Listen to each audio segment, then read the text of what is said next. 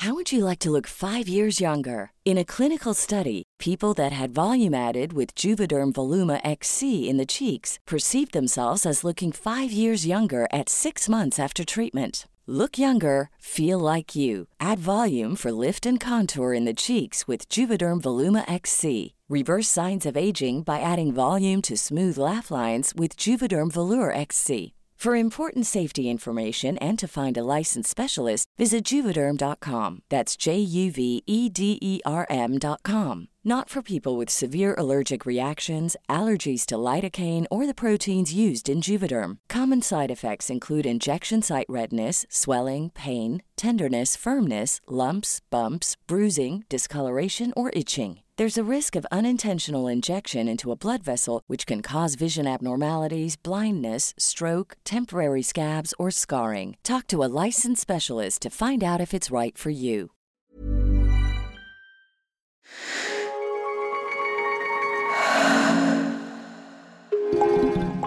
Novel.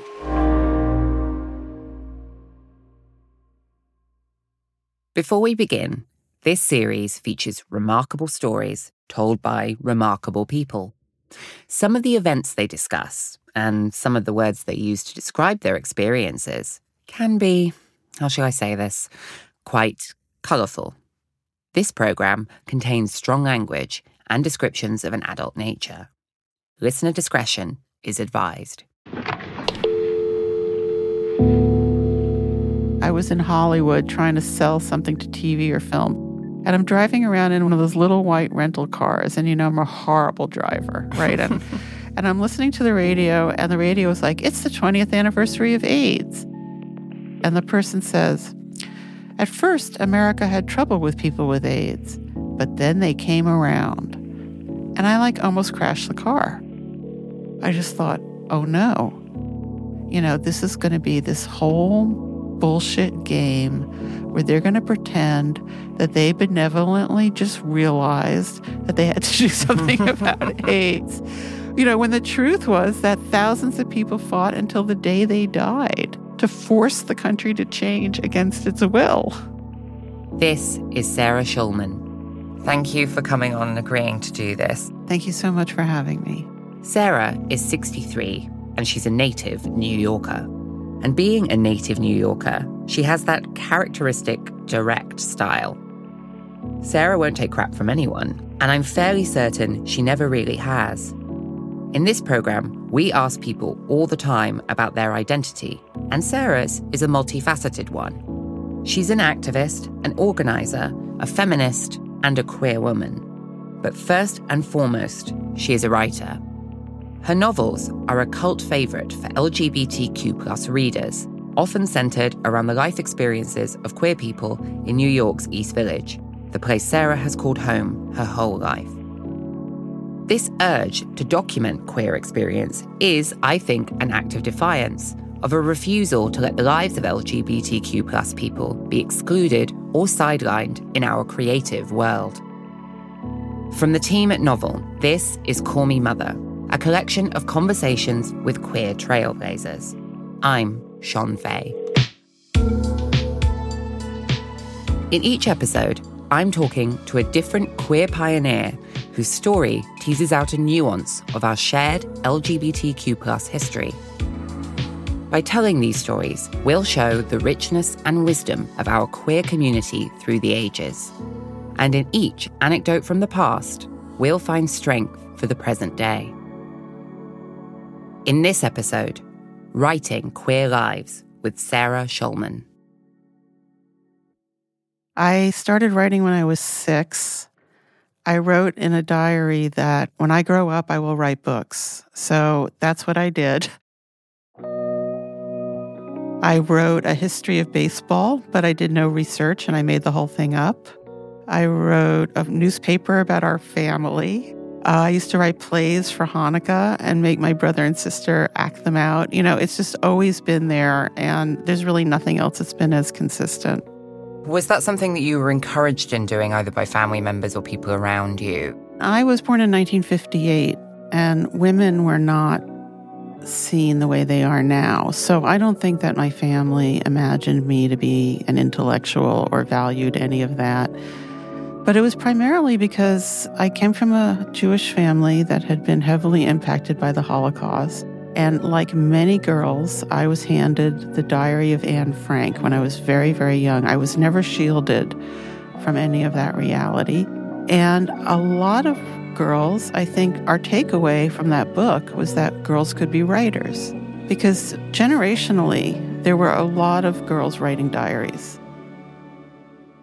Let's take a step back into Sarah's childhood in Manhattan.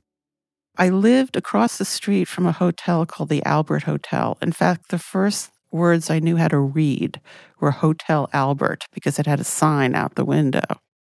And this upbringing in a largely Jewish and Catholic neighborhood in downtown New York helped forge Sarah's political identity. I come from a Holocaust family. So my mother's mother, my grandmother, she had 2 brothers and 2 sisters who were exterminated in the Holocaust. My grandfather, his sister, was also murdered. So I was aware of this from the time I was born. And so my first political framework was about the evil of bystanders. That was really, really huge influence on the person that I am today. And then my mother was a social worker, and she belonged to the union, the National Association of Social Workers. And during the 60s, they used to rent buses to go to Washington for demonstrations against the Vietnam War. So my mother would take us. You know, we were little kids. We had to get up at 3 a.m. It'd be freezing. We'd be on these unheated buses, and it'd be like a 6-hour schlep to Washington. And we would go to these anti-war rallies with my mother. Alongside this burgeoning political identity was a queer identity too, which also had its roots in an act of protest when Sarah was just 4 years old. It was 1962, and my nursery school teacher was getting married, and she organized a mass wedding in our nursery school class. All the children had to pair up into girl and boy couples, ready to walk down the aisle and get hitched. Talk about setting the expectations young. Anyway, Sarah was having none of it. I refused, and I said that I would be the photographer. And I made a little square with my 2 hands and ran around pretending I was snapping pictures. So that was me as a marriage resistor and my first queer action. I really like that too, because it's not even like as simple as not wanting to be paired with a boy. It's like completely exempting yourself from the wedding ceremony and actually being a documenter. Thereafter, in terms of when you got older, at what point did you start to realize, yeah, this isn't just perhaps feeling a little bit different in childhood, but the language of sexuality or sexual orientation became something you were aware of? So I went to Hunter High School, which was a public high school that was all girls. Audre Lorde went there, Cynthia Nixon went there, Elena Kagan, the Supreme Court Justice, went there. It was for smart girls from New York City who tested into this public school. So I was in an all-female environment of very smart girls. And the romances were between girls. I mean, this was the way it was. Whether people all had lesbian futures, that is not the case. But that was the general social dynamic. You know, people had breakups, and it was very dramatic and emotional. And so you could say that that was my first lesbian environment. Sarah left school in 1976 and entered adulthood an out lesbian. There was never any question that this was the path for her. Sadly, her open sexuality tarnished relationships with the close-knit family Sarah had grown up with. My biggest problem as a young person was the homophobia of my family. And it never ended. And I kept waiting for it to end. And it was very painful for me. I had to mourn the loss of my family while people were still alive. And then when they died, it was a relief. And I think that the information that they were never going to change is something that I really needed to know. But of course, I couldn't know. So the teenage Sarah went out into the world determined to be a writer. That's coming up after the break.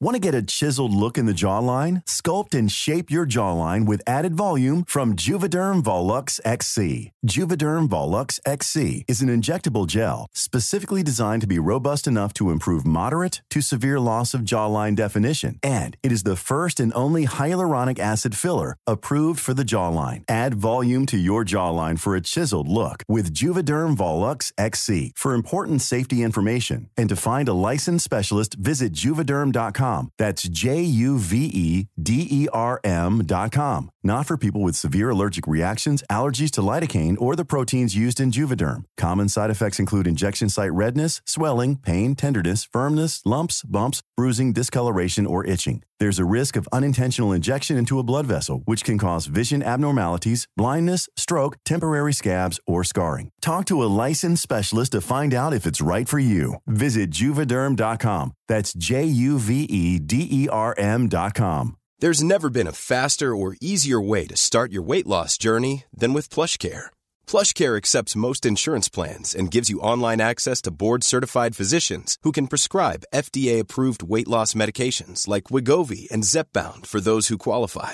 Take charge of your health and speak with a board-certified physician about a weight loss plan that's right for you. Get started today at plushcare.com/weight loss. That's plushcare.com/weight loss. plushcare.com/weight loss. In 1976, Sarah left New York to study at the University of Chicago. But her stint outside the city was short-lived, and she dropped out of the course in 1979 and returned to New York and her beloved East Village to pursue writing, initially as a journalist. I joined a brand new feminist newspaper that was just being started called Woman News. It was lesbian and straight women working together for women's liberation. And I started to become a reporter. And I branched out from there. At the time, there was no mention of feminism or gay anything in any kind of mainstream media. If you wanted to write about that, you could not have a career in mainstream media. I covered things like the bars were controlled by the mafia at that point still, and they were racist, and they would what we call double card black people. So black people had to show 2 IDs to get into a gay bar. I covered the last bar raid in New York City of a gay bar. It was a black bar called Blues.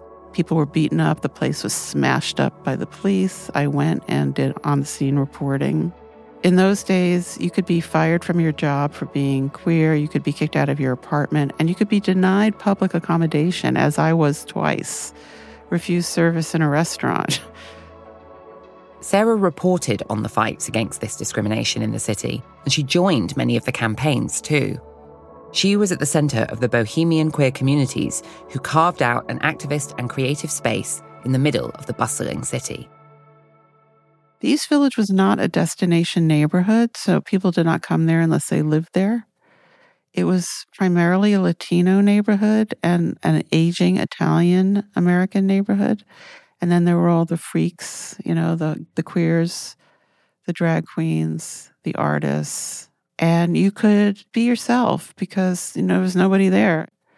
New York was extremely cheap. Like, you could work as a waitress for 10 hours a week and that would be enough to live.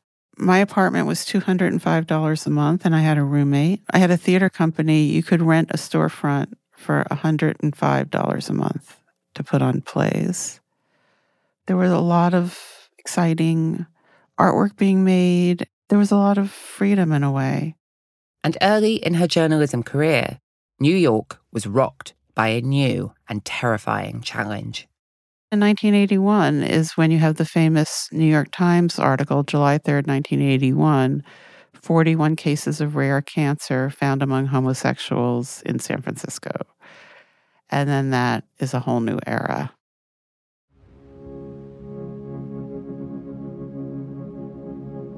I started writing about AIDS when the epidemic was first observed. Now, it was very chaotic, because we didn't know what the stories were. Our newspapers did not have any money. We were not paid, and we didn't have access to anything.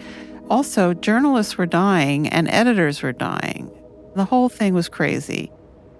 So I covered things like pediatric AIDS, which was huge in New York City. I covered women being excluded from experimental drug trials. I covered homeless people with AIDS.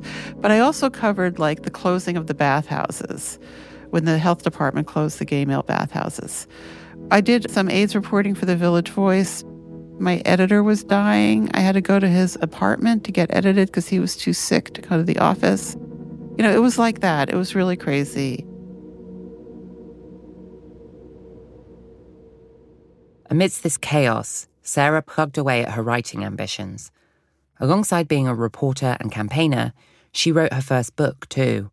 Much of the book was, of course, informed by Sarah's real-life experiences as a reporter and a feminist campaigner in the East Village. It was called The Sophie Horowitz Story. My first novel takes place inside the sort of lesbian subculture around a feminist collective. But it was a detective novel, and at that time, there had only been 2 lesbian detective novels ever written in history. Now, that form really appealed to me because I was in the first generation that had always been out. I had never been in the closet. So the idea of putting a lesbian protagonist in a popular cultural form was very, very exciting and radical because we were not supposed to be in popular culture. So I wrote this book, and then I tried to get it published. And I had 61 rejections. And the rejections were like, this book is so funny, it's so interesting, but can't you change the sexuality of the protagonist? Because we think it will offend librarians, which is hysterical because librarians were the first queer professional organization, was gay librarians. But the publishers didn't know that. It was just so bold and daring to try to have a lesbian protagonist, and let me tell you that it still is, 38 years later. Meeting opposition at every turn, Sarah turned to a bit of harmless subterfuge to try and make headway. I had this girlfriend who had another girlfriend, of course, and the other girlfriend was working as a temp, which is a typical lesbian profession, at Scribner's. Scribner's is the prestigious New York publisher, famous for publishing successful authors like Henry James and F. Scott Fitzgerald. She took my manuscript and she sent it to this lesbian publisher in Tallahassee, Florida called Naiad Books with a letter on Scribner's letterhead. And Naiad thought they were getting it from Scribner's in New York, but they were not. They were getting it from the lesbian underground. In 1984, The Sophie Horowitz Story was published. The book did pretty well, and Sarah was able to write more. And her second novel really captured the queer imagination. So I was very influenced at that time by the Beats. Jack Kerouac had a book called Visions of Cody that I thought was incredible. I still love that book. And I was excited by all the experimentation, the creative use of words. But I did see that, these guys would go out on the road and then they would have adventures. But if you're a lesbian and you're trying to make it in that very tough world, just going outside was enough. Because I lived in a neighborhood, there was a big drug market on my corner. People knew that you lived alone. People knew that you didn't live with men and that you didn't walk around with men. And that made gay women much more vulnerable to everything. It was more dangerous. So I wanted to take that Jack Kerouac language invention, but apply it to a lesbian's life where you were just in a really different relationship to adventure. The book was called Girls, Visions, Everything, and was published in 1986. It soon became a cult hit, staying in print until the present day. Many people have told me that they moved to New York because they read Girls' Visions and Everything. And in fact, in the olden days, when there used to be personal ads in women's newspapers, people would say, do you like Girls' Visions and Everything? And that was like a way of saying, are you hip? Are you adventurous? Are you avant-garde? Are you East Village? I mean, apparently, based on responses I've gotten my entire life, I'm able to describe and articulate structures and experiences that people have but can't name. And when they read the book, it clicks. I've just been incredibly lucky to have the enormous support of grassroots readers my entire life. Sarah has published 11 novels alongside a number of plays and non-fiction works. And besides this prominent writing career, she has found herself at the centre of feminist and queer activism since those early days as a reporter. When the East Village was ravaged by AIDS in the 1980s, Sarah didn't just report on the crisis, she joined the fight to get the government to take notice. The first public announcement of the virus that came to be known as AIDS is 1981, and ACT UP was founded in 1987. And in those 6 years, 40,000 people died in America. ACT UP, the AIDS Coalition to Unleash Power, was a grassroots movement working to end the AIDS pandemic. The movement spread across the US and around the world, but its beating heart was in New York City. Activists demonstrated on Wall Street, held a die-in at St. Patrick's Cathedral, New York's iconic Catholic church. They lobbied the FDA, the US drugs regulator, for better access to medication. FDA, don't delay! 52 will die today! And even protested at New York's post office to a line of people queuing to hand in tax returns. Silence equals death! Silence equals death! It was a broad coalition of activists, many of whom, like Sarah, were veterans of other campaigns and protests. Get to work! Get to work! Get to work! Get to work! ACT UP is very interesting for lots of reasons, but it was a predominantly white gay male organization. But the women and people of color who were in it tended to have a lot more political experience. The older gay men had been in gay liberation, but the younger men, for the most part, had no political experience. But the women had come from the feminist movement, and so we were a lot more confident. We understood politics. We knew about strategy. We supported each other. But as the fight against AIDS continued, Sarah realised this knowledge of how to organise was missing in younger female activists too. Over the years in AIDS activism, new generations of young queer women would come out into AIDS activism, which is a male-dominated movement. The older women started to, I'm saying older, I was like 30, started to notice that the younger women didn't have the same skills that we had because they had never come through feminism. And so, along with a group of lesbian activists, Sarah co-founded a new group to focus on lesbian issues. We decided that we would start this group, the Lesbian Avengers. We were named after the Avengers with Diana Rigg, who for many of us was an early erotic object. Our first idea was to parachute into Whitney Houston's wedding, but we did not do that. Instead, one of the Avengers' first actions was to organise a march, and they had the perfect opportunity. In 1993, when queer activists descended on Washington for another demonstration. This one was heavily organized by what we used to call the homocrats, the gay people in the Democratic Party, and it was organized around the military issue. That is, the ban on openly gay people in the US military, which wasn't properly lifted until 2011.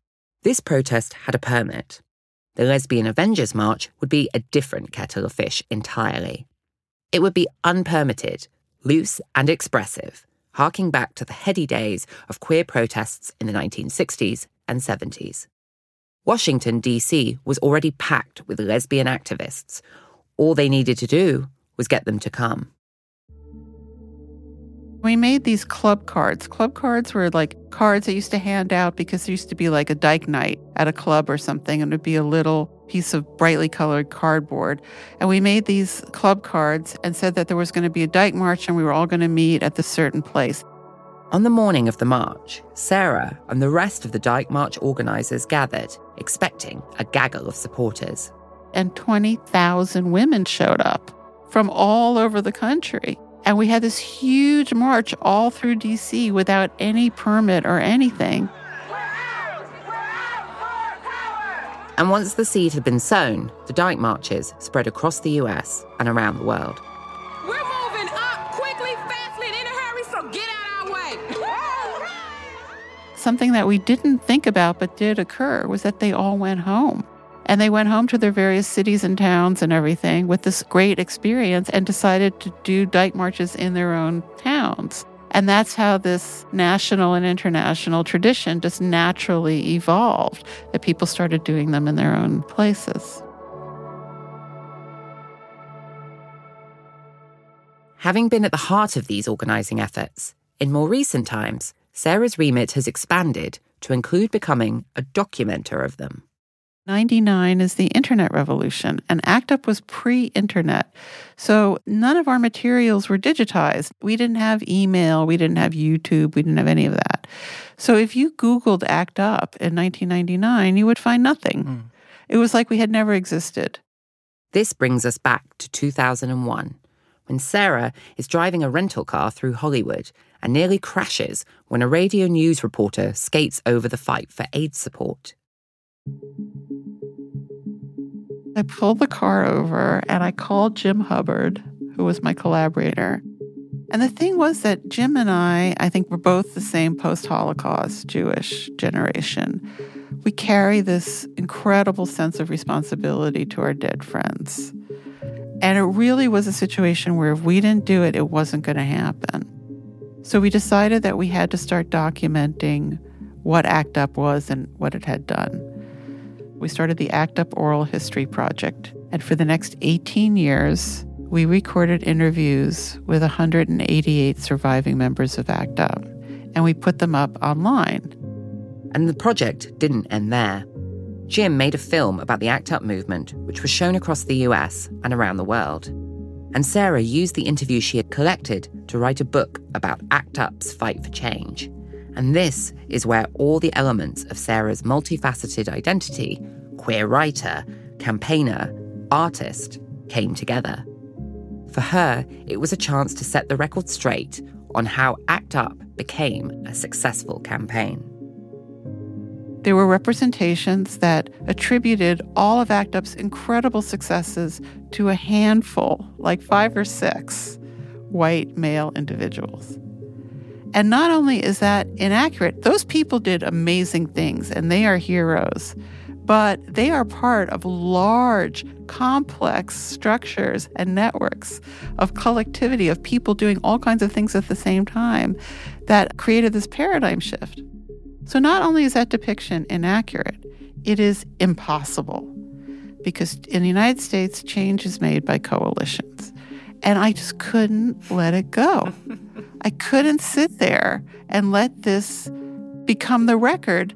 To put out a message that this change can be accomplished by a handful of individuals is destructive and detrimental, and people needed to understand what really happened. ACT UP was an impactful movement in forcing the issue of AIDS into the public eye. Within a year of it beginning protests at the FDA, the approval process for drugs to fight the disease had been significantly accelerated. The success of ACT UP is a testament to what can be achieved through campaigning action. It's a story of struggle, but it's also a story of hope. A lot of people now think that activism means saying what's wrong with somebody, taking them down, and punishing them. And it's actually the opposite. Activism is about opening doors and creating possibilities, not shutting doors and shutting down possibilities. As for Sarah's fiction writing career, she still has stories she wants to tell. The prejudices she came up against from the moment she wrote her first novel in 1981 have plagued her whole career and are still around today, but she's ready to battle them. My problem has been the gatekeepers of the apparatus. I have never gotten their support, and I still can't get it. And that has been very frustrating as my clock is ticking now. There's so much anti-lesbian ick factor. The ick factor is so high, people don't get it. They don't understand why we love each other. They don't understand why we're important to each other. Britain is different because you have writers like Jeanette Winterson and Sarah Waters and those kinds of people, and they're treated like real writers, and their books are treated like real books, and they get BBC dramatizations, and they get Bookers and all that kind of shit. But we don't get any of that, and no American lesbian novel has ever been treated that way. What we have instead is that the British novels get imported. What are you most interested in exploring in your work and your life in the here and now today compared to when you were a younger writer? I want my plays to be produced. I want my work to be put on screen. I want to write for television. I want to write for film. And I want to be able to do that maintaining my subject matter with integrity. And this is the battle, but I'm getting closer. We're told that things are good because they're familiar. But repetition and familiarity, that's part of entertainment. Entertainment tells us what we already know. But art expands what we know and how we know. I have a lot to contribute, and that's what I want to be doing.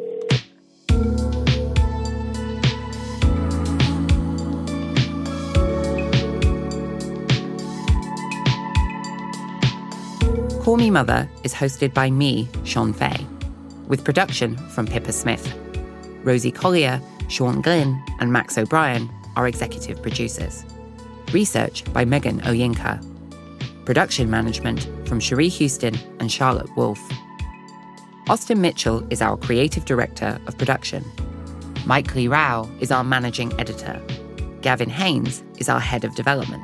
Willard Foxton is our creative director of development. Sound design, mixing, and scoring by Daniel Kempson. Music supervision by Pippa Smith and Nicholas Alexander. Our theme music is composed by Eli Block. Special thanks to Saskia Edwards, Oren Rosenbaum, Shelby Schenkman, and all the team at UTA. For more from Novel, visit novel.audio.